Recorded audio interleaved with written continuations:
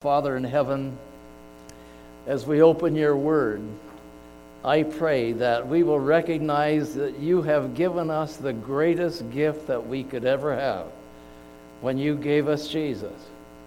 And Lord Jesus, you gave up heaven to become one of us, to live and then die for us, so that we would one day live with you again forever. We can't comprehend that wonderful gift, but we thank you for it and we praise you for it today. Please guide our minds as we think about how precious that gift is. In Jesus' name we pray. Amen. Now there's a text that I'm going to talk about for just a moment. It's not on your screen, so you need to just open the screen in your mind.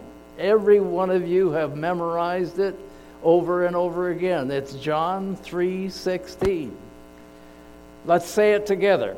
For God so loved the world that he gave his only begotten Son, that whosoever believeth in him should not perish, but have everlasting life.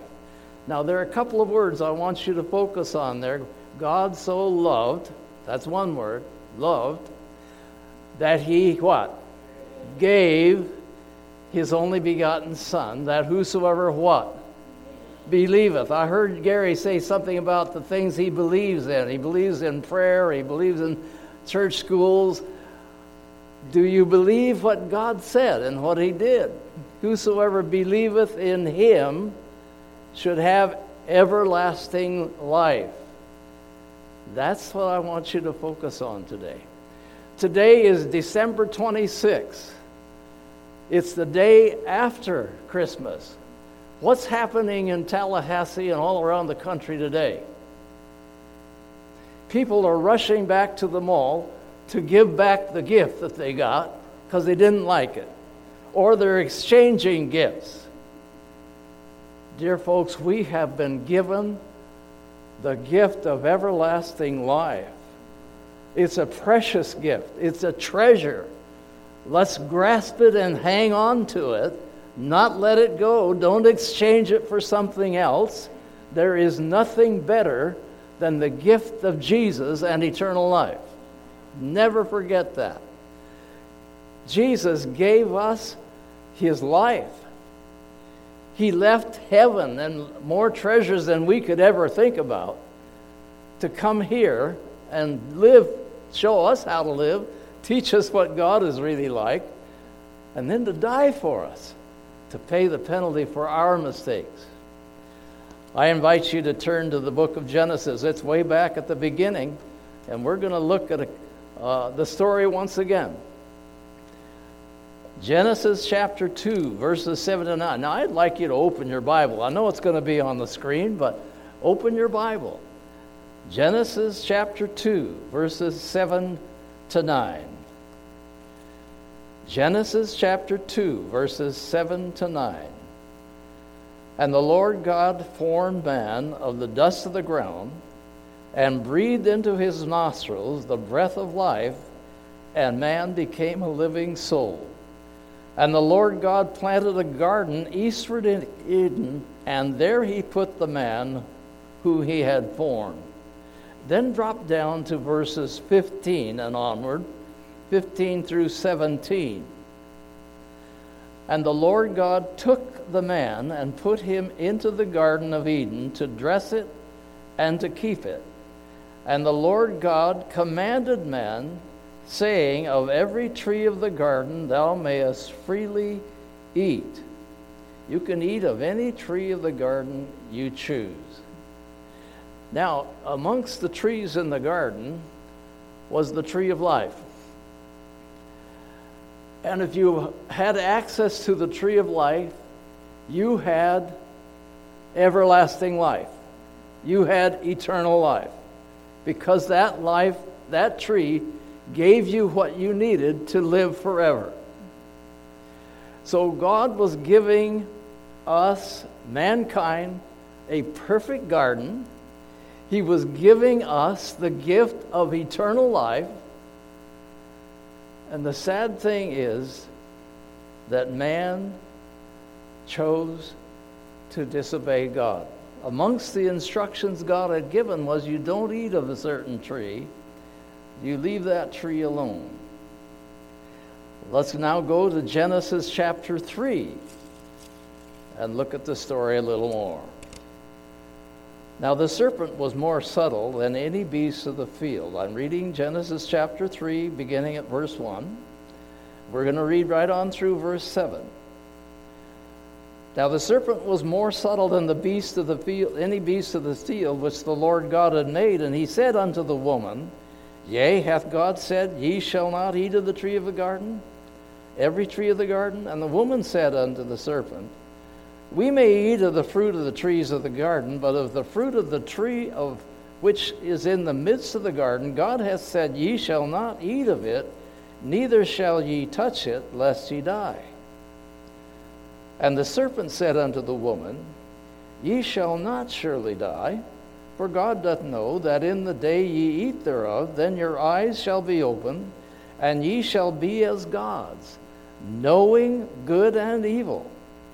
And when the woman saw that the tree was good for food, and that it was pleasant to the eyes, and a tree to be desired to make one wise, she took of the fruit thereof, and did eat, and gave also unto her husband with her, and he did eat. And the eyes of them both were opened, and they knew that they were naked. And they sewed fig leaves together, and made themselves aprons. They traded eternal life for eternal death. But God had a plan B, and I'm glad he did. We're not reading verse 15, but in that 15th verse, he promised that he was going to put enmity between the devil and his followers and the woman in her seed. And that was a promise of the Redeemer. God was going to send someone to save them from their loss. They lost eternal life. They lost eternal life. They lost the garden. And we'll notice that in the verses that we will soon read. So they chose to exchange eternal life for death. And as far as that was concerned, it would have been eternal death if Jesus hadn't made us a plan B. So they were exchanging their gift of eternal life and access to the tree of life and the Garden of Eden, exchanging that for being driven out. And that's what we're going to look at next. How sad that was. They traded the gift of eternal life for death. That's not a very good choice. But you know, all through life, we make choices which also can be life and death choices. If we hang on to sin, what have we done? We've chosen death. Not just death, but eternal death. We make choices all through our life. How thankful we are that God has given us a gift. Genesis chapter 3 now, verses 22 and on through to 24. And the Lord God said, Behold, a man has become one of us, to know good and evil. And now lest he put forth his hand and take also of the tree of life and live forever. Therefore the Lord God sent him forth from the Garden of Eden to till the ground from which he was taken. So he drove out man, and he placed at the east of the Garden of Eden cherubims and a flaming sword which turned every way to keep the way of the tree of life. God was not going to let sin be a dominion forever. He's going to cut that off. I cannot have them be disobedient and have access to the tree of life. So he served them the first eviction notice. They were driven out of the garden, and the angels were put there to guard it. What a sad day that would have been for Adam and Eve. They chose to lose the garden, to lose their innocency, their robe of light, And they accepted, rather than that, another gift. They did the same thing that's going on all around the country now. They exchanged a good gift for something that they wanted. You have an auto dealer here in town who says, you need to come and trade cars. You need to buy what you want. How sad that is. Too often, we decide to exchange the gift that God gives us for something that we want. And that is because the devil entices us just like he enticed Adam and Eve. God had told them they weren't to eat from that tree or they would die. They chose to rebel. They chose to disobey, and they lost the gift of eternal life, the access to the tree, the Garden of Eden. If it weren't for what Jesus has done, and that's what we're remembering at this season, they would have been eternally, they would have died eternally. Cain, the second child of Adam and Eve, likewise made a bad choice. He rebelled against what God asked him to do. And he got so upset because Abel did what God asked him to do, and that still happens in our world today too. If you're doing what's right and somebody else next to you is not doing what's right, that same kind of feeling develops. And his followers, Cain's followers, didn't do much better. It became a terribly wicked world as time went on. But the good news is that there were those who came back to serve God. In Genesis chapter 4, verses 25 and 26, something took place that turned things around. Genesis chapter 4, verses 25 and 26. If Cain shall be avenged sevenfold, I'm looking at chapter 4, verses 25. And Adam knew his wife again, and she bare a son, called his name Seth. For God, said she, hath appointed another seed instead of Abel. See, Cain had killed Abel. And now she has another son. And to Seth, to him also there was born a son, and he called his name Enos. Then began men to call upon the name of the Lord. Sounds like there'd been quite a falling away. But when Seth came on the scene, they began to turn to God again. And that was good news for Adam and Eve. They were kind of happy about that. But life was hard. In Genesis 5, verse 29, things were not what they should have been. They called, the man Noah came along, and they called his name Noah, saying, this same shall comfort us concerning our work and our toil of our hands, because of the ground which the Lord hath cursed. God cursed the land. And then along comes Noah now, and God says about Noah, he's a different man. I guess he must have been one of those following Seth. He was one that God found to be faithful. Moving right on into chapter 6 now. Chapter 6 and verses 1 and onward. We're going to move through several verses here in Genesis chapter 6. It came to pass when men began to multiply on the face of the earth, and daughters were born unto them, that the sons of God saw daughters of men, that they were fair, and they took them wives of all which they chose. And that's kind of a sad picture when you think about it. I mentioned you go after something that you want.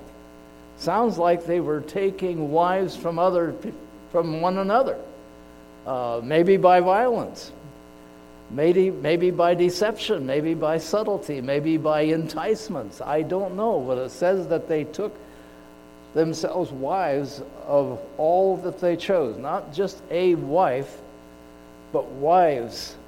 Things were going kind of bad, and God looked down and said, it's not good at all. I don't like what's happening. They took them wives of whoever they desired. And verse 5, God saw that the wickedness of man was great on the earth, and that every imagination of the thoughts of his heart was only evil continually. All he could do was think about evil things. Verse 7, the Lord said, I will destroy man whom I have created from the face of the earth, both man and beast and the creeping thing and the fowls of the air, for it repenteth me that I have made them. Sad picture. God says, I'm sorry I made man. So man in that day had chosen to do things that God had not set up. How did God set it up in the beginning? One man, one woman. He didn't bring Adam 3 wives. He didn't say there's all kinds of them, I can make you a half a dozen, Adam. He brought him one. So that kind of thing was going on in a big way. In fact, God says that the imagination of their hearts was only evil continually. They took wives of whoever they chose. Man became so wicked that God said, I'm going to wipe them out. I'm almost sorry I made them. How sad. Genesis 6, verses 11 and 12. The earth also was corrupt before God, and the earth was filled with violence. And God looked upon the earth, and behold, it was corrupt, for all flesh had corrupted his way upon the earth. All flesh had corrupted themselves. And God said unto Noah, the end of all flesh has come before me, for the earth is filled with violence through them. And behold, I will destroy them with the earth. Make thee an ark of gopher wood. Brooms shalt thou make in the ark, and shall pitch it within and pitch it without. Make a big boat. Make an ark. In verse 17, and behold, I, even I, bring a flood of waters upon the earth, to destroy all flesh, wherein is the breath of life. From under the heaven, everything that is in the earth shall die. Verse 18, but with thee will I establish my covenant, and thou shalt come into the ark, thou and thy sons, and thy wife, and thy sons' wives with thee. Noah obeyed. He built the ark. I can imagine the length of time we gather is about 100 or 120 years that he was in the process of building this boat. I can imagine during that time that he was pleading with mankind, turn around. I'm making a boat. God's going to bring a great flood. He's going to bring water down out of the sky. And they began to mock him. That's foolish. It's never rained before. There's never been water come out of the sky. It always waters from down underneath. God has his own irrigation system. You're just out of your tree. Something's wrong with you, Noah. Noah said, well, that's what God told me. The wickedness was so bad that he was going to destroy everything. He says, you can come into the boat.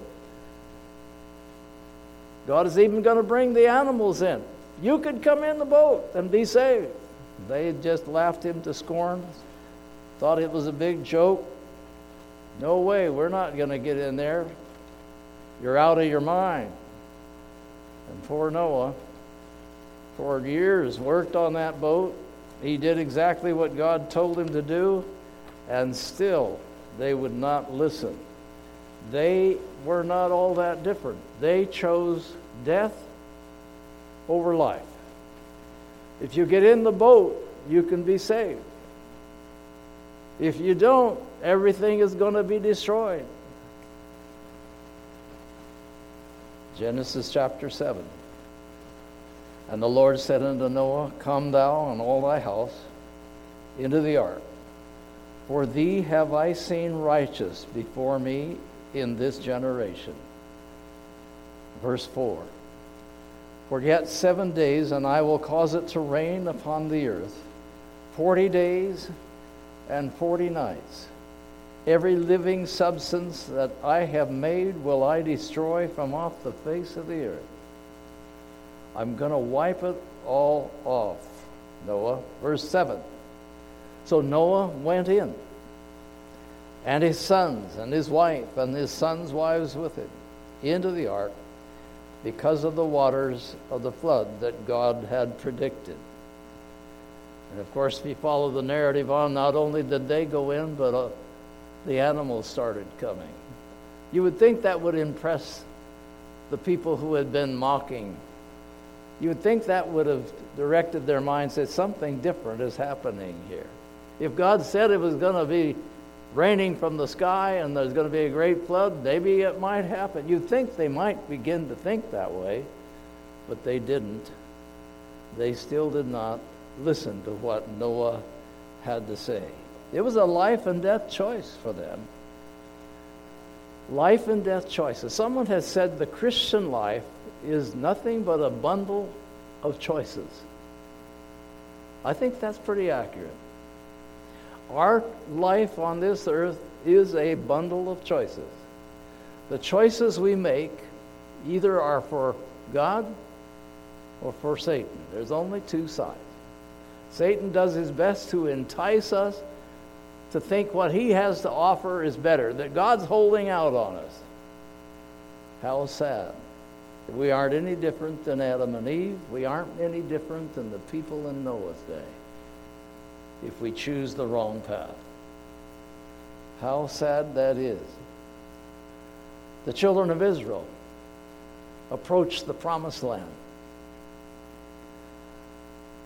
As they approached the promised land, God said to Moses, "You've been a good man. You've led these people. You've been faithful." He says, I want you to pick 12 men, one from each tribe, and send them in to examine the land so that they can see that it is a land of milk and honey. It's what I promised. I want you to send these men in to these spies and to look over the whole land. And so Moses did. He selected one from each tribe, and they made their way over into the promised land. And they examined the land carefully. They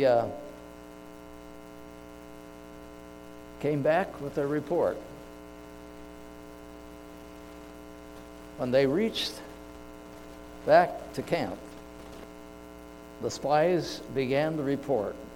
You'll find that in Numbers chapter 13. You'll open your scriptures a little farther down the line. Numbers chapter 13, you'll find the story happening there in that chapter. Numbers chapter 13, and we're going to pick the story up at verses 27 and onward. Numbers chapter 13, verse 27. These spies came back, and they told him and said, "We came into the land whither thou sentest us, and surely it floweth with milk and honey. And this is the fruit of it." They were told to bring back some fruit from it. "Nevertheless, the people be strong, and they that dwell in the land, and the cities are walled and very great. And moreover, we saw the children of Anak there." Now, the children of Anak, this was the giants. "We saw those there." And when that happened, of course, the people began to say, "Well, we can't possibly go in. There isn't any way that we could do that." And then you move down to verse 30, and Caleb stood up and said, "Hey, no, wait a minute. Let's read it. And Caleb stilled the people before Moses, and he said, "Let us go up at once and possess it, for we are well able to conquer it. We can overcome this." But the men that went up with him said, "We're not able to do that." They said, "No, we can't do that." And they began to rebel. I'm glad for people like Caleb and Joshua. They did their best to persuade the people that it was very possible. 10 of those spies said, no, we can't do it. It's a big place. It's an impossibility. That we can't handle it. There are giants there, and the cities are walled and high walls and thick, and they're fortified to kingdom come, I guess. Anyway, there's no way we can do that. In fact, we even look like grasshoppers compared to them. They're giants. I'm glad for the response that Caleb and Joshua gave. That's true, they are. They're giants, they're all right. But the Lord helped us through the Red Sea. He helped us all the way through the wilderness. He will help us. He fought with the Ammonites and the Moabites, and we won. And even though we were small, there's no reason we can't go on in. Let's go. But the people rebelled, and they would not go in. How sad. They murmured against Moses and Aaron, who said, we can go in. And they went on to say, would to God that we had died in the wilderness. Why did God take us out of Egypt anyway? I think we ought to select a new leader and we ought to go back to Egypt. We're going to take and give our gift of the promised land back. And we're going to trade it for Egypt. What a trade. No. You don't want to go back to Egypt. And Caleb and Joshua did their best to persuade them. Pick it up at verse 8, chapter 14, verse 8. If the Lord delight in us, then he will bring us into this land, and give it to us, a land which floweth with milk and honey. Only rebel not against the Lord, neither fear ye the people of the land, for they are bread for us, and their defense is departed from them, and the Lord is with us. Fear them not. Don't be afraid of them. We can do this. We can go in. Let's take the land. Verse 10, but all the congregation, they stoned them with stones. And the story and the glory of the Lord appeared in the tabernacle of the congregation before all the children of Israel. They were ready to kill Caleb and Joshua. When they were standing up saying, God will be with us, we can go in, we can collect it, let's go. No, let's go back to Egypt. Let's get another leader, let's go back to Egypt. How sad. Folks, that was a life and death choice. God finally said, all right, you want to go back in the wilderness, you wanted to die in the wilderness? We'll see to it that you get to do that. And you were worried about your children, how would they handle the war and fighting these giants? They're the ones that are going to go in. You're going to die in the wilderness. Wow, what a choice. What a choice. I like verse 11. God speaks again. The Lord said unto Moses, how long will this people provoke me? How long will it be ere they believe me? We started out our talk this morning with John 3:16. And one of the words I asked you about to remember was the word believe. Whosoever believeth in me will have everlasting life. God could have said, whoever will believe in me will go into the promised land. How long is it going to take before they stop rebelling and stop provoking me and start believing me? For all the signs which I have showed them. And he could have gone back and said, the Red Sea, the manna, and on and on and on. Water from the rock. How long will it take for them to believe me when I say I will take them into the promised land? Moses, stand back. I'm just going to smite them. And Moses said, no, Lord, the people around will think, what happened? This God is not strong enough to take them in. He brought them out of Egypt, did marvelous things, but he can't take them in, so he's going to kill them in the wilderness? No, Lord, don't do that. Talk about intercessory prayer, Gary. Moses interceded for the children of Israel. Lord, don't do that. Pardon them one more time. And God then finally said, I'll pardon them, but they will all go back into the wilderness, and they will all die there, except the children who they were concerned for. Those children will make it into the promised land. Brothers and sisters, we are on the verge of the heavenly kingdom. We're right at the border of the promised land.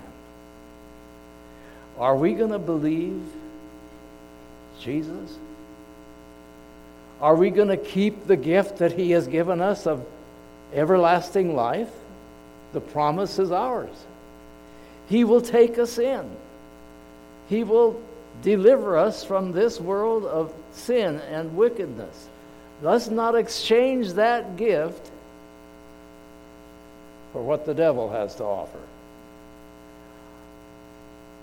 You mentioned, Gary, earlier that young people are caught in different temptations. Every one of us is caught in that net.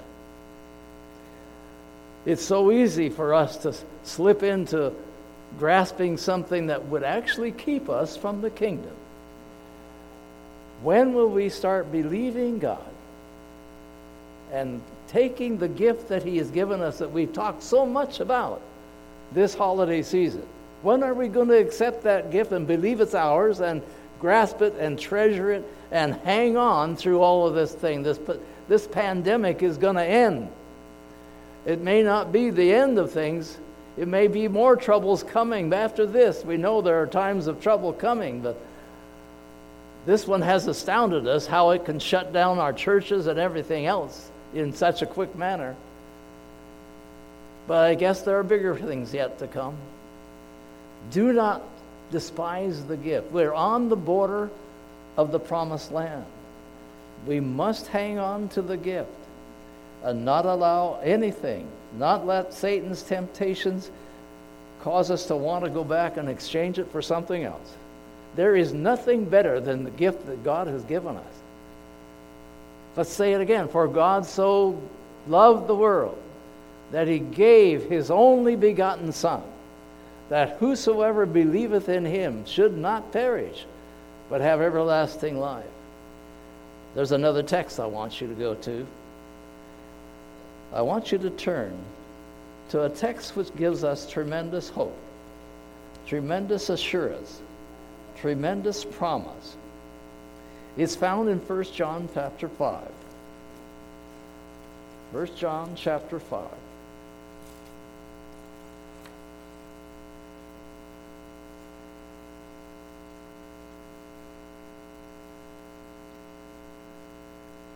Verse 11, and this is the record that God hath given to us eternal life. And this life is in his Son. What did we just say? God so loved the world that he gave his only begotten Son. He that hath the Son, whoever has accepted the gift, he that hath the Son hath life. Eternal life, folks, hath life. And that life is in his Son. He that hath the Son hath life. What a wonderful assurance. Have you accepted the gift? Are you hanging on to the gift? Are you treasuring it? Or are you thinking of taking and trading it off? You cannot exchange it for anything better. There is no better gift. You mentioned, Gary, earlier, there is none other name under heaven given among men whereby we must be saved. Peter said that in the book of Acts. If we have the Son, we have everlasting life. Are we going to believe that? Are we going to hang on to that? Are we going to treasure that? How special the wonderful gift that God has given us. The people in Noah's day didn't do any better than Adam and Eve. They didn't get in the boat. Israel, when they got to the promised land, didn't do any better. They said, let's rebel and go back to Egypt. Here we are. We're right at the promised land once more time, folks. And we've been given the gift. We've been singing about it for a whole month. We've been treasuring the story. And what a wonderful story it is. Let's not exchange it. Let's not trade it. There is no better gift than the gift that God has given us. It's eternal. I know we don't know what eternal life is. We don't. Some people have said, you read it in some of the notes in your Sabbath school lesson, if I had to live eternally the way I've been experiencing with the pain and all the rest, I don't want that. Folks, there's a better life coming. When I give a funeral, I often like to tell them God's tomorrow is a whole lot better than today. We have no concept of what eternal life in a perfect world would be. I don't know what perfect health is. I've got a heart that keeps beating, although the doctors tell me it's skipping too many beats. I've had 2 hips replaced. I don't know what it is to be perfectly healthy. Do you? I have aches and pains. Now, I'm just a young fellow. I'm only 84. And I have a few aches and pains. But, I'm still active. I still can breathe, and I can still walk, and I can still talk, as you can hear. Probably talk too much sometimes. But what a wonderful thing it will be to have eternal life with no sickness. And the children of Israel, when they went through the wilderness, have you read what God did for them? Their clothes didn't wear out. They didn't normally get sick until they got to belly aching about wanting more meat. Then they got sick. They got to complaining until the Lord sent some snakes in, they got bit. But most of the time they were pretty well cared for. God promised them that if they obeyed Him, that He would not put on them any of the diseases that they had in Egypt. The people in Egypt must have had boils. Those who have researched it tell us that the diseases we face today, they had them back in Egypt. And God didn't give any of the Israelites those diseases while they were going through the wilderness. Wow. And we're on the verge of the promised land, and we'll never get sick in heaven. You'll live forever without any pain, without any sickness. There won't be any funerals. Won't need a bunch of doctors. Jesus is there. Something happens when Jesus comes. I think of the song, one sat alone along the highway begging. His eyes were blind, he could not see. Then Jesus came and opened his eyes. Jesus went through villages, cities, and when he left, there was not a sick person in the village anymore. The crowds followed him. If the crowds followed Jesus while he was here as a person on earth, don't you think it'll be a joyous privilege to follow Jesus there eternally? I want to be there. I'm going to lose this thing if I keep knocking around. Jesus has got an eternal life planned for us. He's given it to us. By the way, he's always going to be a man. Can you comprehend that? God is always going to be a man. The God Jesus, he took our flesh. He's going to have the nail prints in his hands. We'll be able to look and say, that's how much my salvation cost. And we've been studying in the Sabbath school lessons that Jesus is the greatest teacher. We get to sit at Jesus' feet and learn forever. And even the angels cannot comprehend all that Jesus did in this plan of salvation. We're going to study that forever. I don't want to trade my eternal life, do you? Let's hang on to it. Let's not take the gift back. Let's not listen to the enticements that Satan throws at us, but let us accept the gift. The gift that God gave us because he loves us. Let's not ever doubt him. Trust his word. Someone was sitting who was not a Seventh-day Adventist Christian sitting at the table with me yesterday, and we had Christmas dinner together, and he said, Leon, he says, I have a question. He said, why is it that Christians are so fearful with this pandemic going on? Christians shouldn't be afraid. We should trust God. We should believe him and believe he's going to take us through. Now we know in this old sinful world that one time or another, if we live long enough, we're all going to die. I mean, that's just part of this old sinful life.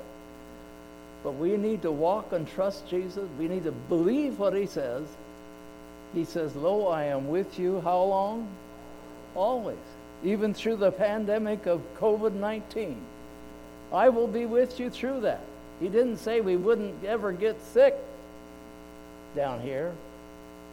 But he says, if it happens to you, I'll go through it with you. Oh, what a wonderful Savior is Jesus our Lord. More about Jesus. Oh, that we might love him and never let that gift go. Let's not trade it. Let's pray. Father in heaven, every one of us has daily choices to make.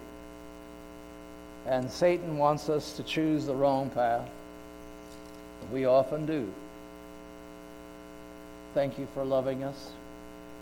Thank you for the gift of eternal life, the promise and assurance that you've given us that we can go in. And I want to hear those words. Come, you blessed of my Father. Inherit the place that I've made for you. Come in. I want to serve you at my table. It's a big, long table, and I will serve you personally. What a wonderful Savior. Lord Jesus, thank you for coming and giving your life for us. And as we've been singing and talking about it all the last month, the wonderful gift, help us to treasure it again and to hang on to it, trusting you, believing you, and the promise you've given us, that you are coming again, that there is a place for us, has our name on it, and you want to welcome us home. You'll walk with us until we get there. And we thank you in Jesus' name. Amen. Once again, folks, for God so loved the world that he gave his only begotten Son, that whosoever believeth in him should not perish, but have everlasting life.